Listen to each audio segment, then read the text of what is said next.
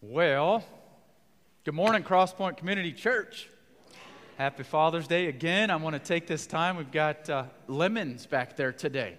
So I'm going to invite all the first through third graders. This is your chance to go back if you have not already. They're working through the fruit of the Spirit. And thank you for our teachers, our children's workers. While they are running to the back, just a few quick announcements.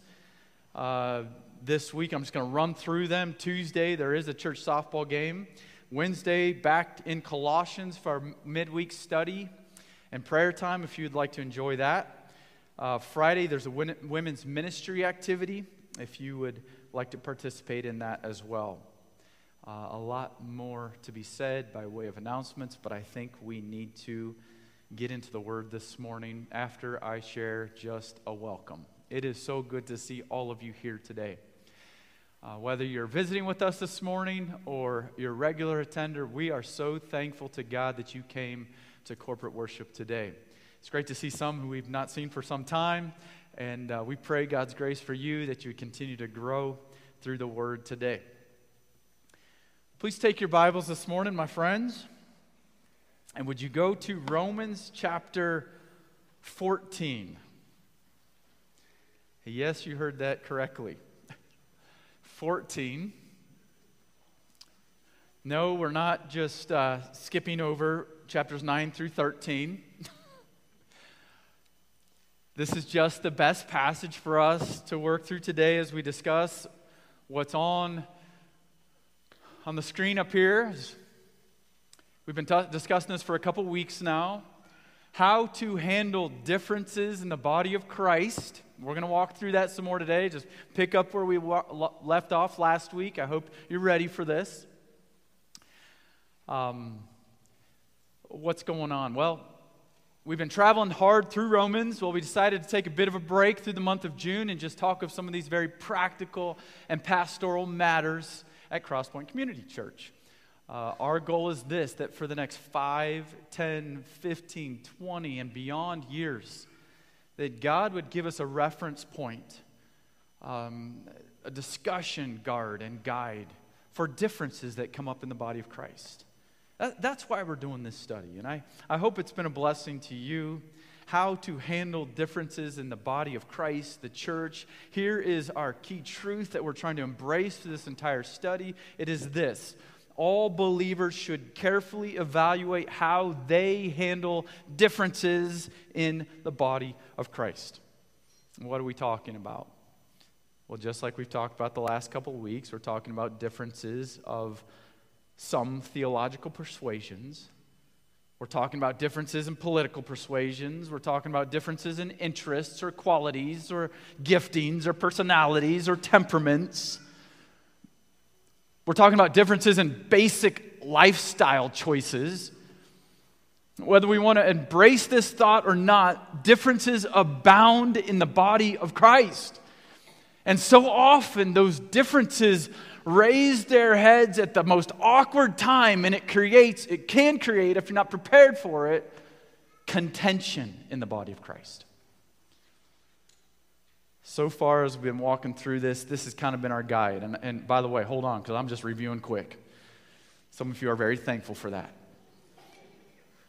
Let's just work through this review. Here it is. What's our guide as we've been talking through this? What's our goal, kind of our mindset as we enter into this discussion on differences in the church? Here it is.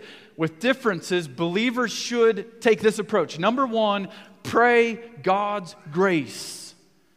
I mean, if there are differences in the church, what is the first thing we should do as brothers and sisters in Christ? We fall to our knees and pray that God would give us grace as we handle differences in the body of Christ. We pray for clarity and for charity and for humility and for discernment as we work through these differences. And then what do we do from there? We get up off our knees, or even on our knees, we open the sufficient Word of God. Why? Because number two, we seek God's Word as the providential guide. Go to God's Word. What does God's Word say? This is exactly what we talked about last week when we first entered into this discussion on lifestyle differences. What does God's holy Word say about this? Well, then number 3 and 4, We identify the nature of the differences, and we respond discerningly to all of these differences. Where we're at right now is deep into number 3 and deep into number 4. Identify the nature of differences and respond discerningly to these differences. You'll remember, and you can turn your handout over, that we sort of identified 2 primary differences in the body of Christ. If you think of back through your life, all the differences in the church, and by the way, this is what Pastor Matt a couple weeks ago called a lerman, all right?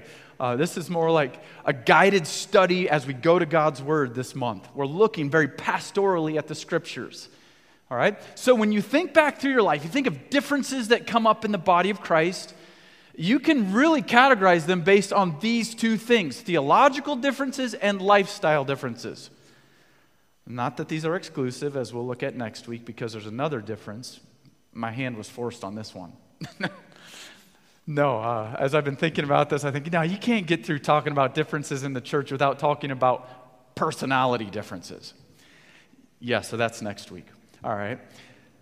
Differences in the body of Christ, though, primarily fall in line with one of these 2 areas, theological differences or lifestyle differences. This is what we've been discussing. I'm not going to go back and discuss all of those theological differences, but you can see them on your handout. Foundational doctrines, functional doctrines, supportive doctrines, and each one of these require very strong and very dependent discernment on God and His Word as we respond to these differences. When it comes to those foundational core differences in the faith, where do we go? Well, Jude 3 tells us, earnestly contend for the faith once for all delivered to the saints. However, you're not going to respond to every thing on this list the exact same way. Especially when it comes into our discussion right now, lifestyle differences. When you think about lifestyle differences, there's 2 basic lifestyle differences that you're going to find in the Scriptures, and here they are. Not to make this oversimplified, but they're this.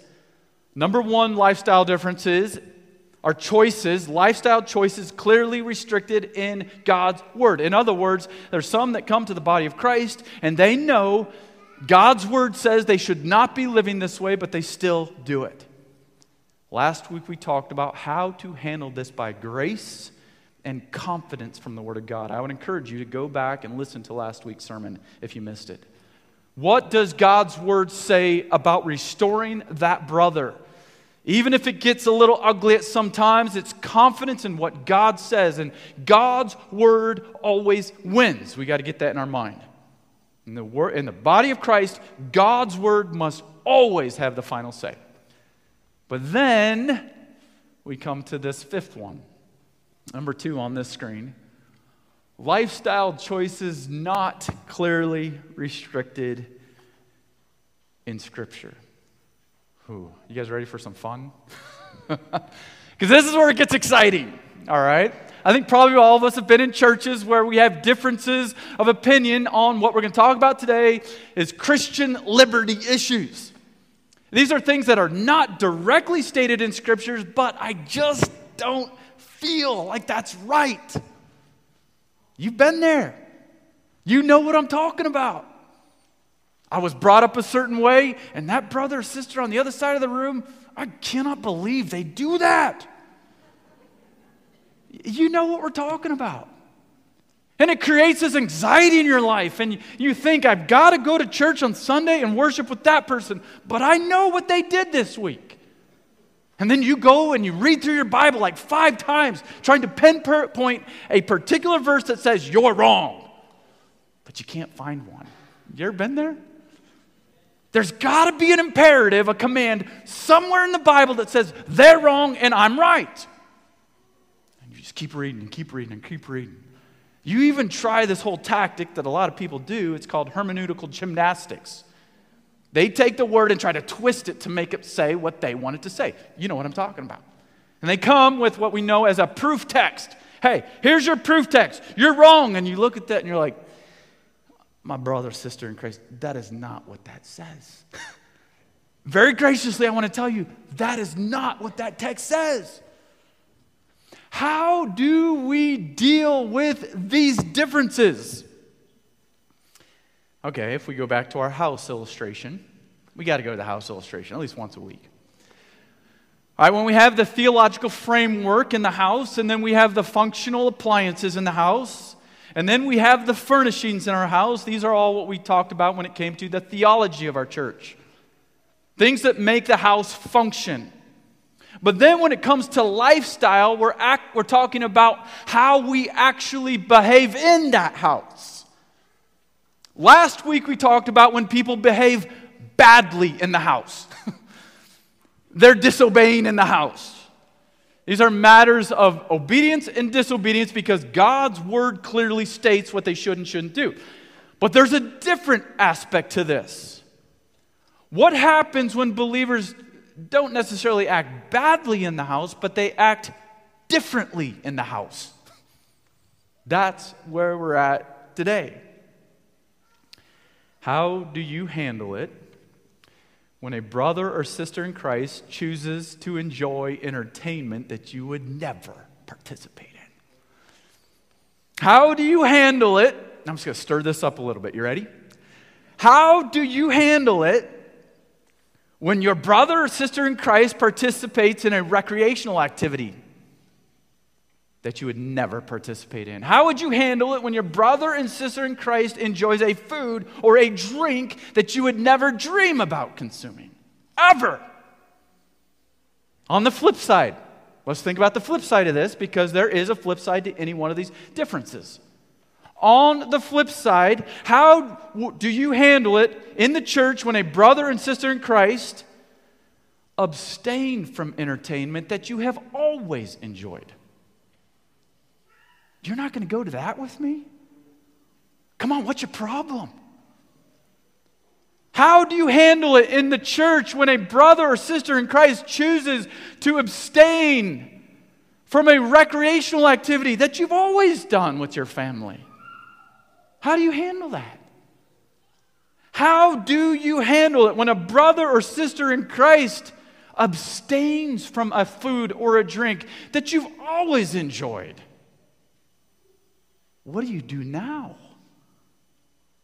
You get the idea. What do you do when a brother or sister in Christ chooses to wear clothes, to listen to music, to watch a TV series? And you can just keep going on and on and on with all these lists that we like to create. What happens when my list doesn't match up with your list? And there's not a verse to talk about either one. What do we do? How do you handle it when brothers and sisters in Christ make different lifestyle choices than you do? Whether we want to acknowledge it or not, that is real life in the real church. All right, Crosspoint Community Church is what's known as a non-denominational church. We've already talked about this when it came to our theological stance. But I'm going to tell you, it draws people from all kinds of different backgrounds here. All kinds of different persuasions, ethnicities, all kinds of different perceptions of life. All of it. How do we handle lifestyle choices that are not directly, clearly talked of in Scripture? That is the matter of discussion for the next 35 minutes. Let's dial in on this. Lifestyle choices not directly restricted in God's Word. What are we talking about? So last week, when we're talking about lifestyle differences that are directly talked about in Scriptures, we're talking about matters of obedience and disobedience. That is not necessarily what we're talking about right now. We're talking about matters of preference and conscience. This is, I prefer to do this, or I prefer not to do this. This is not a chapter and verse issue. This is I just really don't feel or think I should be doing that. You know what it's like. The inner alarm system in your life, and you're participating in an event, it's like, you shouldn't be doing that. And you know, you're like, oh man, but what about the Scripture? So you run to the Scripture, you cannot find it. That inner alarm system. This is not a chapter and verse issue. This is I don't feel like I should be doing that issue. These are clearly what are referred to as Christian liberty issues, what some would consider to be gray issues.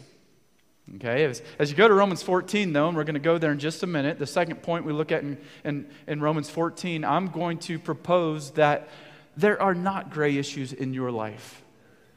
You're fully convinced in your own mind is what the Scripture says, and you obey God. Sure, there's gray issues out there, so acknowledge that, but you obey God's working in your life. These issues are not going to be clearly identified in Scripture, so there will be some room, and there must be some room for flexibility in these areas. Okay, what are some biblical examples of Christian liberty issues? Okay, in your minds, if you want to go to the Bible and see some of the examples that Paul brings out. And I love this because it's real life in the Scriptures. You're probably going to find your way in one of two primary texts. 1 Corinthians 8 through 10 and Romans 14. Both of these texts very clearly talk about Christian liberty issues. We will not spend a ton of time today. We'll reference and we'll walk through Romans 14, but realizing in about 6 months, we're digging deeper into Romans 14. So we'll just have to hold on for a deeper study. But you're going to go to these two texts. You're going to find that the two issues in the day of Paul to the first century church had to deal with these two words, diet and days. Both of these texts deal with these. Hey, what are you talking about, Pastor Andrew? All right. In the New Testament, in this church, in these churches, should meat be eaten or not? For all the hunters in this room, it's like, that's a no-brainer. For all the gatherers in this room, though, oh, really? Should meat be eaten or not? That was a real deal in the church of Corinth. That was a real deal in the church of Rome. Okay, let's discuss this a little bit. If you were a member of the church of Corinth, there's a little bit more to this. Why? Because the matter of eating meat was not just some nice cut off of the animal. It was meat that was about to be sold in the market, but prior to be sold in the market, it was offered to the idols. And so then you show up at Sister Sally or Brother Joe's house for dinner, and they come and they offer this wonderful meal to you, and they're saying, and you're like eating away at this thing, and you're like, this is awesome. Where did you get this? Oh, I got it at the temple market. Why? Because it's cheaper there. And you're right in the middle of that bite. And you're like, you got it where? And all of a sudden, inside you feel like, what? I have just sinned. Okay, that's the issue of eating or not eating in 1 Corinthians. However, the issue of eating or drinking in Romans 14 is this. Some people preferred meat, some people liked vegetables. What's the deal? These are real deals in the body of Christ. They cause differences. All right, what about the days part of this? Okay, this can make maybe a little bit more sense. If in your church you have Jewish believers and Gentile believers alike in the first century, this was the real deal, the real life they were working through. The Jewish believers, their whole life, have grown up with the tradition of what do you do on Saturday? You observe the what? The Sabbath. Now all these Gentile knuckleheads come in the church, and they're out partying on Saturday. I mean, not in a bad way. They're out having fun on Saturday. What's your problem? This was ordained by God. And all the Gentiles are like, no, you didn't read it all. Christ has redeemed us from the works of the law. He has paid for the ceremonial law. We don't have to worship on Saturday. Well, you're a Jewish believer and you're thinking, oh man, I'd really like to go hang out with that person on Saturday, but I have to hold to the Sabbath. And on top of the Sabbath, what about the feasts? What about Passover? What about tabernacles? What about all of these feasts that we're supposed to enjoy? And religiously on your calendar, you put those if you're a Jewish believer. But the Gentiles are like, nope. you can understand right away how there's a bit of contention over these Christian liberty issues in the New Testament. They're over diet and days. Now, Paul, in these passages, both of them, calls the person that is really struggling through this by a name. It's not necessarily a derogatory name. It's a descriptive name. He calls this person the weaker brother. However, we can't just make both of these passages say the same thing about this weaker brother. What am I talking about? If you go and you read through 1 Corinthians 8 through 10, you're going to find a weaker brother. This is someone that has just come to Jesus Christ out of the ways of the world and idolatry. And Paul is saying, this brother is weak in the faith, so don't do something to cause this brother who has just come to Jesus to fall back into the lifestyle that he was saved from. That's the weaker brother in 1 Corinthians 8 through 10. So we're talking more of a newer believer. Well, if you travel into Romans 14, the second on our list, you're going to find the same terminology, weaker brother, but it's referencing a little bit different of a person. This is someone that has worshiped God most of their life. This is referring to that Jewish believer who's come to Jesus Christ in saving faith, but we're talking about someone that truly has worshiped Yahweh for 20, 30, 40 years. They're struggling with some of these things like diet and days. Why do I bring this up? Because it doesn't matter. There will be issues in the church. For that church, diet or days. In our church, in just a minute, I'll bring up some other practical ones. Hold on. In that church, though, it wasn't just a certain elite group of people that would look down on another group of people and say, I'm better than you. No, I love it because in 1 Corinthians, the weaker brother is a new believer. In Romans 14, the weaker brother seems to be a long-standing worshiper of God. Do you see what we're talking about? It's not if differences are going to come up in the church. It's when. And as that when comes, it's how will we, by God's grace, handle these differences? Okay, let's talk about some practical examples. 21st century, 22nd year of the 21st century. What about entertainment and media choices? I'm going to tell you right now that the Bible is not going to tell you what songs you should have on your Spotify playlist. As much as you want to go there, it's not going to tell you. I'm going to tell you the Bible is not going to tell you what movie rating is acceptable on your Netflix account, if indeed your conscience allows you to have a Netflix account. It's not going to tell you. What do you do when your ideas of these playlists or movies looks different than someone else in the body of Christ? What about consumption choices? Oh no, here it goes.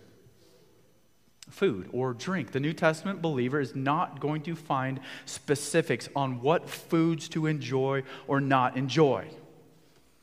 Not going to find that. You're going to find more directives in the Old Testament when it comes to God directing His Old Testament people, but we understand that the law, Christ dealt with the law on the cross. The ceremonies that they went through, Christ dealt with on the cross. So we're going to run to the New Testament of Scripture to find the imperatives for the New Testament believer. I don't mean to burst anybody's bubble here, but you will never find a single address to enjoying a good cigar in Scripture. Just ask Charles Spurgeon, the Prince of Preachers. Oh dear. Furthermore, although strongly warned against, catch this, although strongly warned against, and drunkenness clearly prohibited, the believer is not going to find a New Testament imperative for complete absence of alcoholic beverage. Yeah. We want to.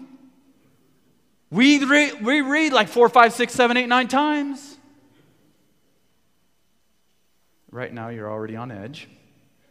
What do you do when your idea of abstinence looks differently than someone else in the body? What about recreation choices? What about political choices? As much as you want to read your candidate into the scriptures this next year, and I've read through the Bible several times trying to tell me who to vote for in 2024. I have a pretty good idea, but I couldn't find a verse on it. And you won't either. Why we say these? These are what are known as Christian liberty issues in the body of Christ. There's going to be differences. There's going to be differences around the people you're sitting right now. Probably some of you are fuming right now about some of the ones I even mentioned. Others are like, finally, he talked about them.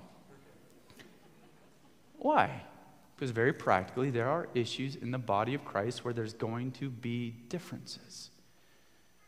So then, what should we do? And I think we should run to the Bible.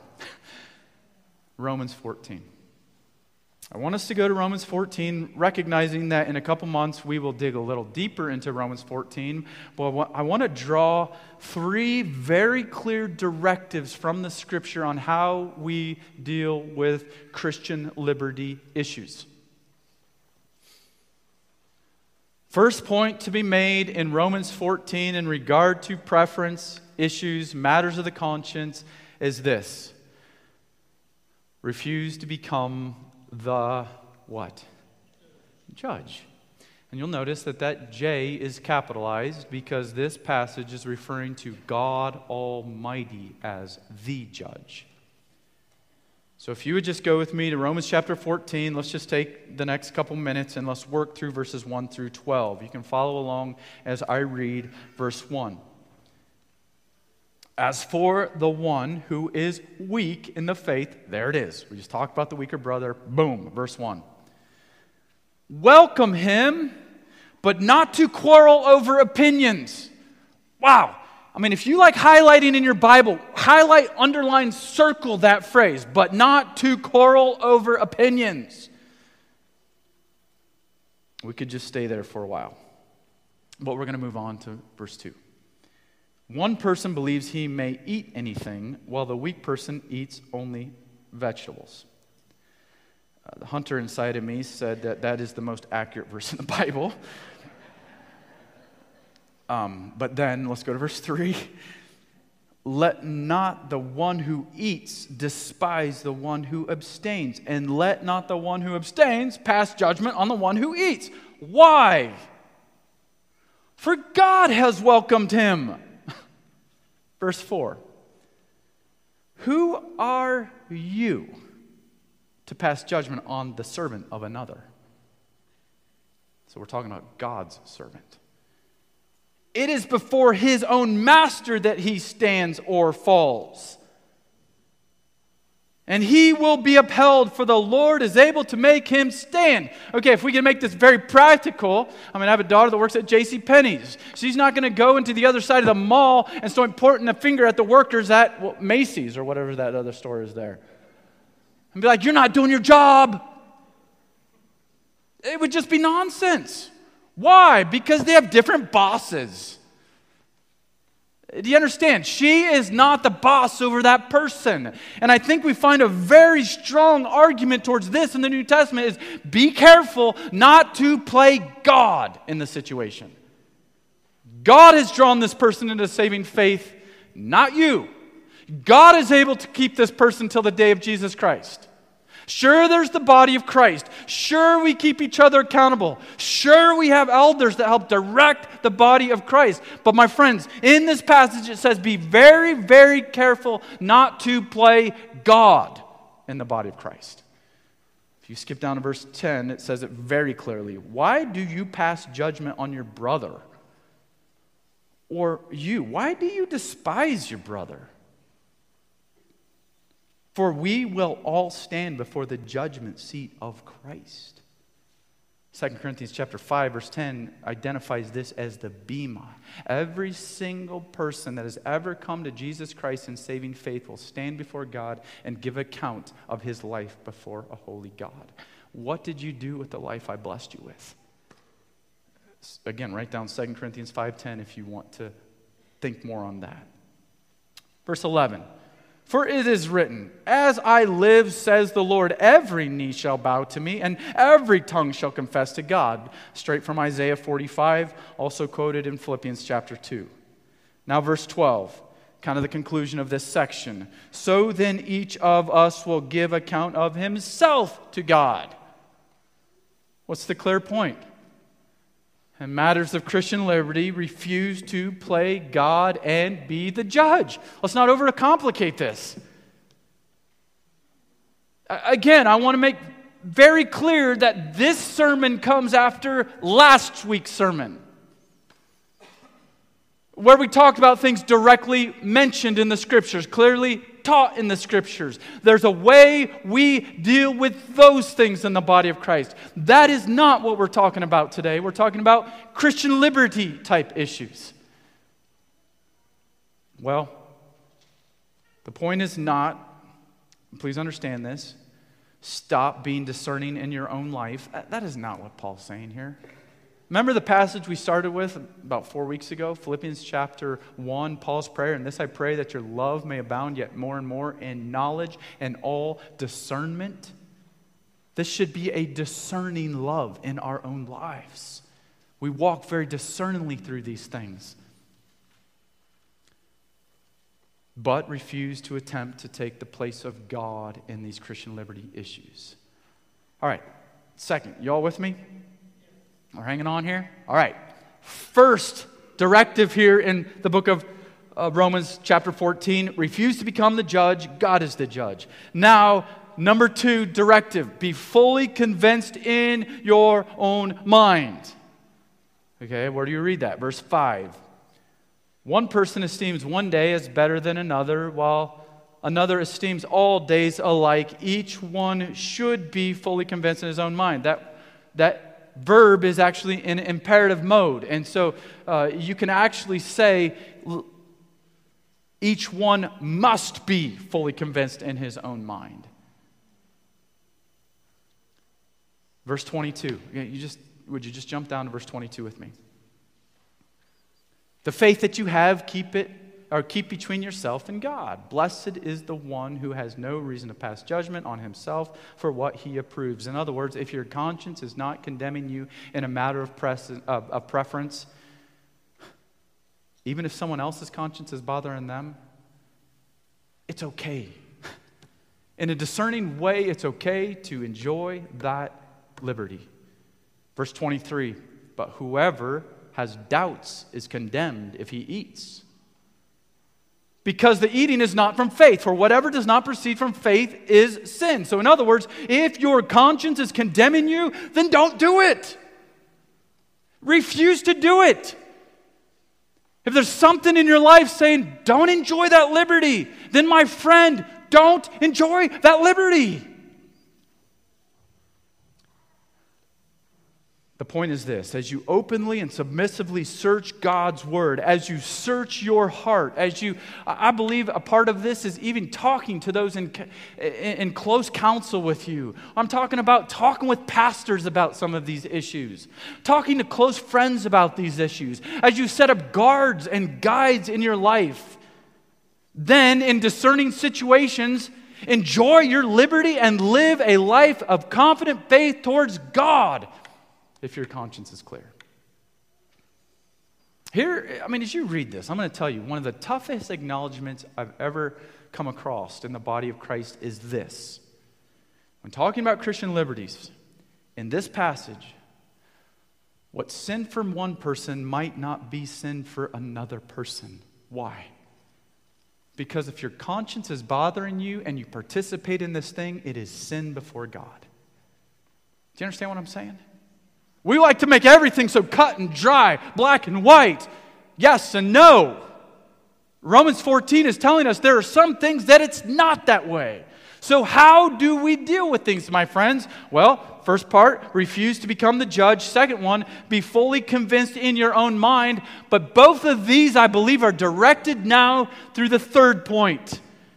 Be resolved to live charitably. What do I mean? Well, that's not really what I mean. What does the Scripture say? Verse 14. I know and am persuaded in the Lord Jesus that nothing is unclean in itself, but it is unclean for anyone who thinks it unclean. Okay, hold on for a couple months on that one. We're going to get deeper into that when we get to Romans 14.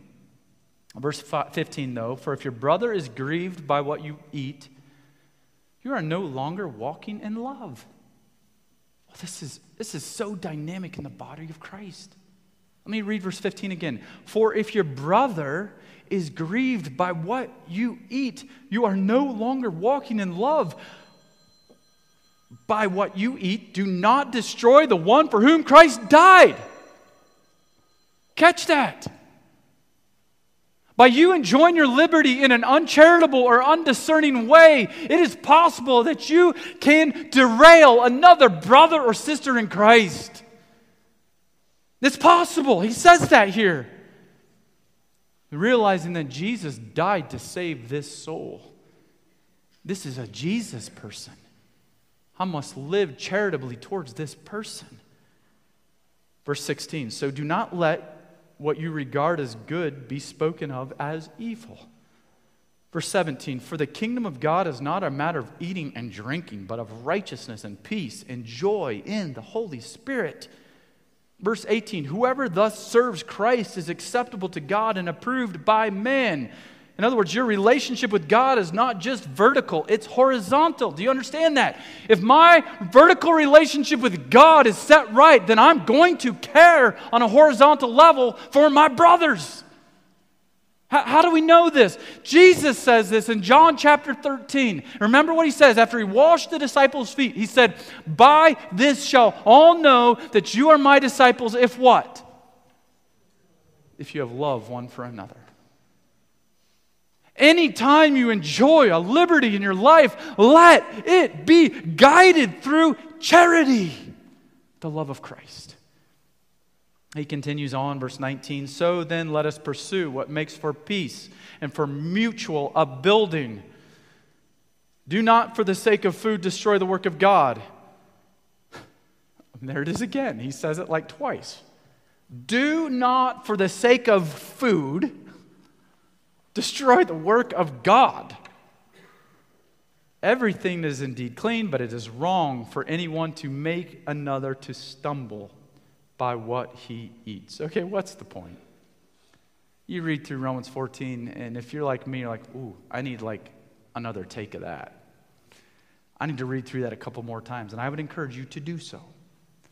Read through it over and over and over again.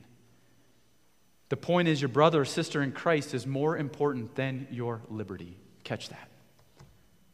Your brother or sister in Christ is more important than your liberty. So live out the love of Christ with your brother and sister. I'm not saying there's not a time to discerningly, appropriately enjoy your liberty. I believe that's also in this text. There are times to discerningly and appropriately live out your liberty. But as you discerningly and appropriately and biblically live out your liberty, remember, there are people around you. There are brothers in Christ. And the point of this passage is don't wield your Christian liberty like a weapon. Catch that. Don't use your liberty like a weapon. How could you use it as a weapon? Well, very clearly, you can use your liberty as a weapon because you flaunted it in front of everybody. I have this liberty. Hey, everybody, I'm going to live this way, and I don't care if you like it or not. And you know what? You should do this with me. Well, my friends, if their conscience is bothering them, no, they should not do that with you. Do you understand this? Don't flaunt your liberty and use it like a weapon. On the flip side, because remember, every one of these things has a flip side. On the flip side, don't use your conscience like a weapon. What do I mean? You following? We're getting into some fun stuff today, so I hope you're following. How do you use your conscience as a weapon? Your conscience is bothering you about a Christian liberty issue, and so now you're putting everyone else in the congregation in your conscience jail. Think of it that way. My conscience bothers me, so now everyone here has to have the same stipulations that I do? Do you place everyone in jail with your conscience? So do you see how these liberty issues can be very quickly turned into weapons? A weapon of liberty and a weapon of conscience. And what Paul is saying here is, stop it. Live charitably. Live discerningly. Enjoy your liberty, but do it with great discernment and charity. Now, you know the fact is this. You will never, ever please everyone. You will never completely be able to avoid offense. And so you're like, well, then what do I do? Oh, Lord Jesus, just quickly come. Oh, what do you do? My friends, I think the greatest example is what we find in Hebrews. Look to Jesus, the author and perfecter of our faith. I love reading through the Gospels and seeing how Jesus interacted with people he came into contact with. People from all different relationships, all different backgrounds. My friends, embrace the way of Jesus Christ. Embrace the selfless love of our Lord and Savior Jesus Christ with anyone and everyone we come into contact with. All right. Is everybody completely confused? No, you guys are great listeners. Here's what I want to do. The next 5 minutes, 10 minutes, close out with some very practical suggestions with Christian liberty issues. Because right now you're like, do I enjoy my liberty or not? Do I do that or not? I think we find some very important principles in the Scripture that help guide us in decision making. So what I'm going to do right now is share 6 words and 6 questions. When we're having these questions, should I enjoy this liberty? Should I not enjoy this liberty? I believe you could summarize it. Some have more. I mean, they advance this a little bit more. But I believe you can summarize this down to 6 basic words that are followed by 6 basic questions, starting with this one, glory. What a wonderful word, glory. Here's the question. Will enjoyment of this liberty hinder an accurate display of God's majesty? In other words, will this honor God? By participating in this liberty, will this activity honor my God? Okay, if we want to make this absolutely practical, I remember trying to get this in my mind, and I still haven't got it, but I remember in high school thinking through this. What does it mean to glorify God? My dad's telling me to glorify God on the soccer field, and I want to glorify God by how I run my lawn mowing business, and I want to glorify God at school and on the wrestling mat. How do I glorify God? And it was explained to me this way. Think of your life as a commercial.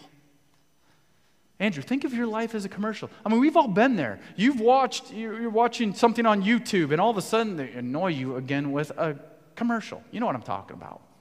You can't wait to skip that ad. But you know what it's like, though, when there's a good ad that comes up and all of a sudden you're drawn in. It's like you're watching 10 seconds and you're like, ooh, what is that? 20 seconds later, you're about to push that skip ad, but you're like, this is interesting. You know what I'm talking about? My friends, that is to be your life and my life. When people see our lives, we are to be an appropriate example of the glory of God. We're to honor God with how we live. That when they see our lives, they see something precious. They see something that is dignifying to the great creator and sustainer of all life. They see our lives, it is a proper representation of the God of all glory. It is not a false representation. Because you and I have both know when that ads come on sometimes and you're like, that was just awful. You couldn't get that thing off quick enough. My friend, don't let that ever be said about your life and my life, or any of our lives, when it comes to how we represent God. That person's not representing God. Get that off of there quick. Do you understand what I'm saying? Be a good commercial of the glory of God. Here's another key consideration, gospel. Will enjoyment of this liberty hinder a selfless proclamation of the gospel of Jesus Christ? In other words, as I'm sharing Jesus with my neighbors and my coworkers and my sports team members, will what I'm enjoying right now stand in the way from them coming to Jesus Christ and saving faith? Where do we find this? I think you find this on the Sermon on the Mount in Matthew 5. What does Jesus say? You are the salt of the earth, but the salt has lost its savor. You remember this. He also says you're the light of the world, but you're not going to hide this light. You're going to shine this light that they may see your good works and glorify your Father in heaven. If you want to see this come to life, I put there 1 Corinthians chapter 9. I would encourage you, by the way, in your life groups the next couple of weeks to go through some of these texts.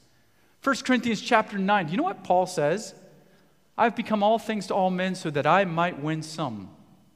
So that I won't hinder the gospel. You know what he's saying? He's not saying, I can do whatever I want.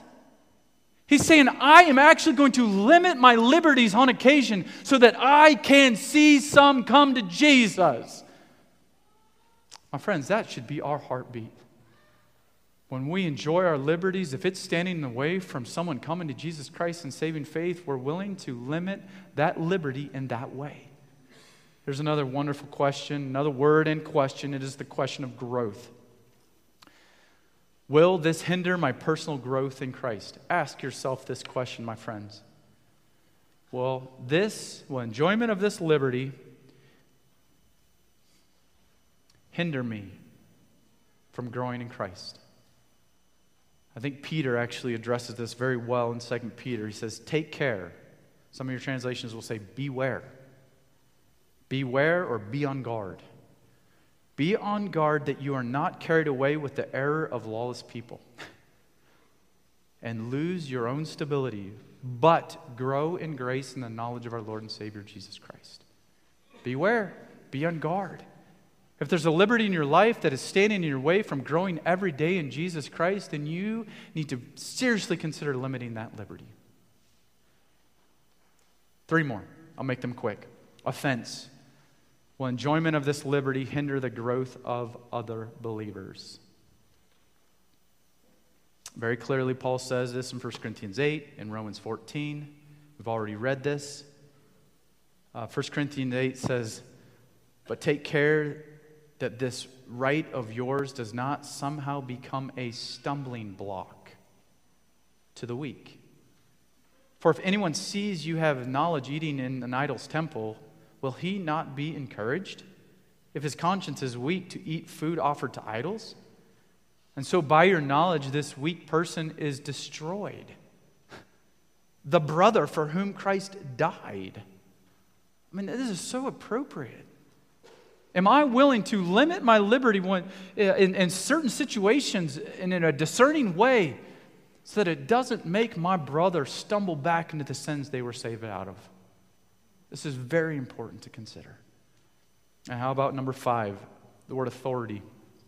Okay, this is appropriate for all of us, but I would say particularly for some of the younger ones in this room, because you have a third aspect of this. Up there I put civil authorities, I put church authorities. By the way, the church authorities have no authority except from God's word. And have authority for you to say to you, don't live this way or this way, if God's word doesn't say that. As elders and pastors here, our authority rests on God's word, not personal preference or opinion. But then the third one, for younger ones in this room, it's a no-brainer.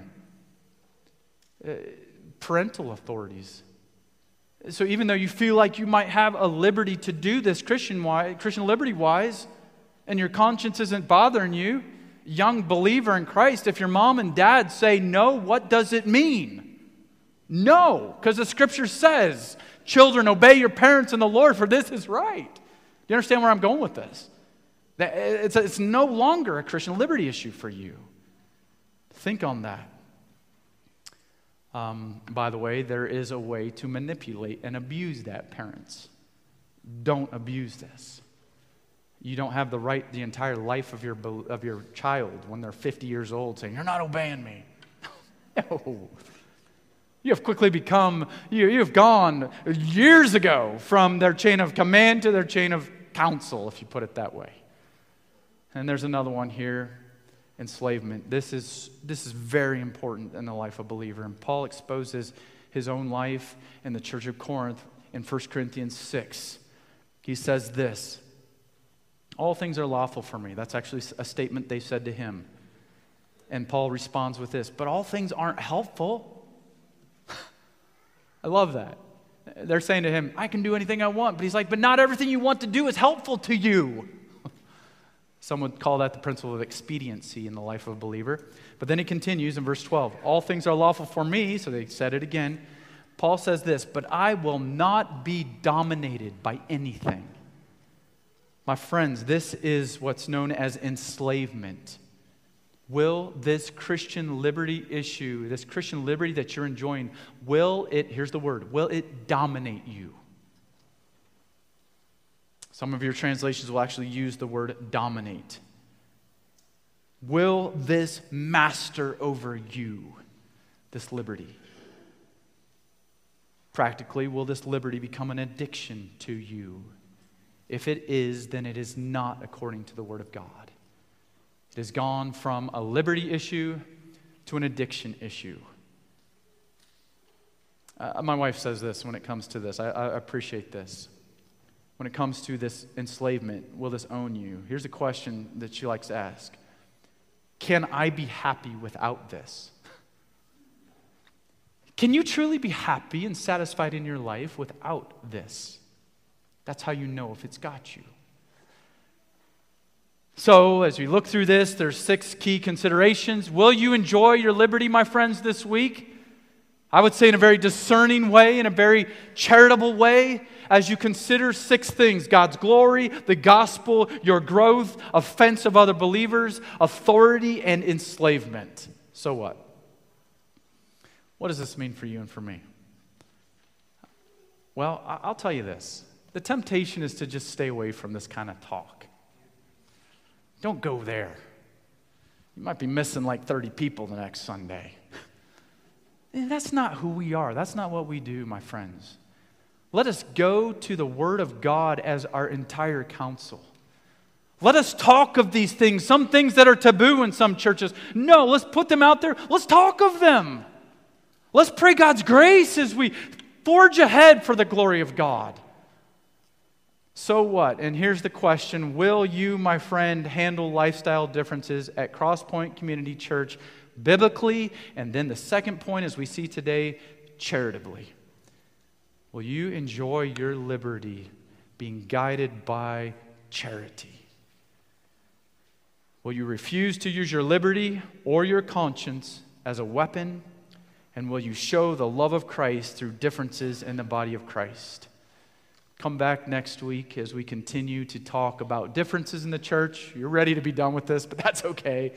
We're going to talk about differences of personalities. Thank you, God, for your goodness to us. Thank you for how appropriate your word is. God, we need this. And this isn't stuff the 20th century churches, 21st century churches working through. It's not just something that's new. No, Father, you've showed us in your word this is something that the first century church worked through. And I pray, God, that we be very discerning on how we work through lifestyle choices in our lives. Our friends here today, no mistake you're here, even on this Father's Day. Not your normal Father's Day sermon, I would imagine. Nonetheless, as we work through these things, it's important that we talk about differences in the body of Christ. Would you pray something with me? Would you pray that God gives you grace to handle liberties in your life with charity? Discernment.